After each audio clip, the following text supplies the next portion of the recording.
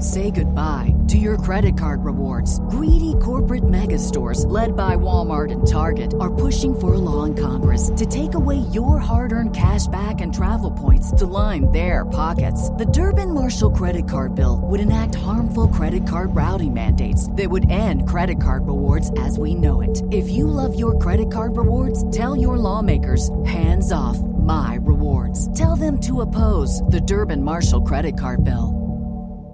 Hello, and welcome to This Day in History. Here's what happened on September 22nd.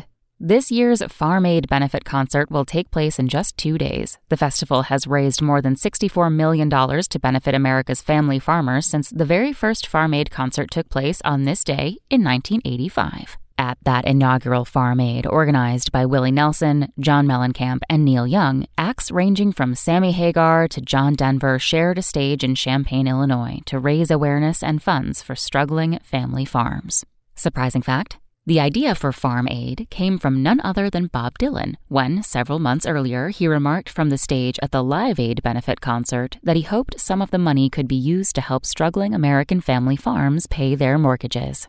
Also on this day in history, in 1975, President Gerald Ford survived an assassination attempt, and in 1994, the television series Friends debuted.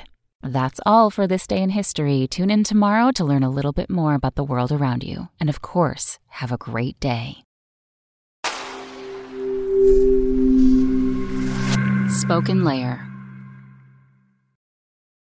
Say goodbye to your credit card rewards. Greedy corporate mega stores, led by Walmart and Target, are pushing for a law in Congress to take away your hard-earned cash back and travel points to line their pockets. The Durbin-Marshall credit card bill would enact harmful credit card routing mandates that would end credit card rewards as we know it. If you love your credit card rewards, tell your lawmakers, hands off my rewards. Tell them to oppose the Durbin-Marshall credit card bill.